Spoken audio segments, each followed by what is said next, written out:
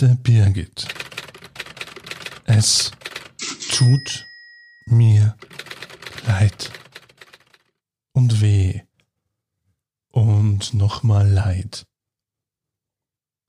Als ich dich heute mit deinen Einkaufssackerl am Straßenrand schlendern und schleppen sah, da fehlten mir die Worte, um dich von hinten mit einem »Schön dich wiederzusehen« zu überfallen.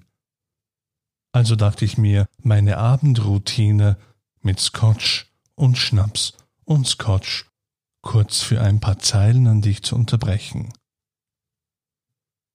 Du hast mir mal dieses Zettelchen zugesteckt. Bis heute liegt es von den Jahren zermartert, aber lesbar intakt in meiner Geldbörse. Lass mich dich erinnern.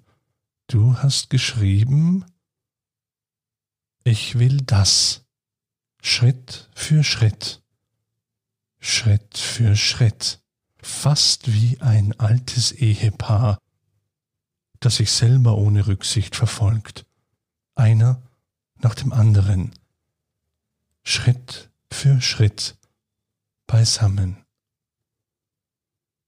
Erinnerst du dich? Damals habe ich nur unverständlich doof gelacht.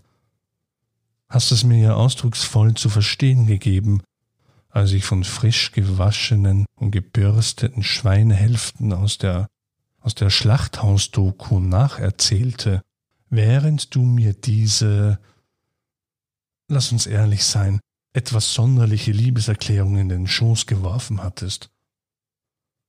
Ich erinnere mich gerne an unser Händchenhalten nach den Streitereien, obwohl wir beide das von Grund auf nicht leiden konnten, aber dieses Gefühl, als wäre ich ein großer, mächtiger Haken an deiner Hand und du eine leckere, kleine, festkochende Kartoffel oder Grünkohl oder ein gelber, spitzer Paprika. Ja, und ich bin der Haken von oben herab, und wenn der Wind weht, schlage ich gegen die Ketten und die Flaschenzugspule klirrt mit dem Zuggeräusch, klingt in Gedanken wie der Nachhall der Schreibmaschinentasten hier. Mir war völlig unklar, warum du von Tag zu Tag distanzierter wurdest, als wäre ich ein Beispiel an Grausamkeit oder noch schlimmer. Wie ein Messer in der Hand, das man fest umschlossen hält, und ich ziehe es raus.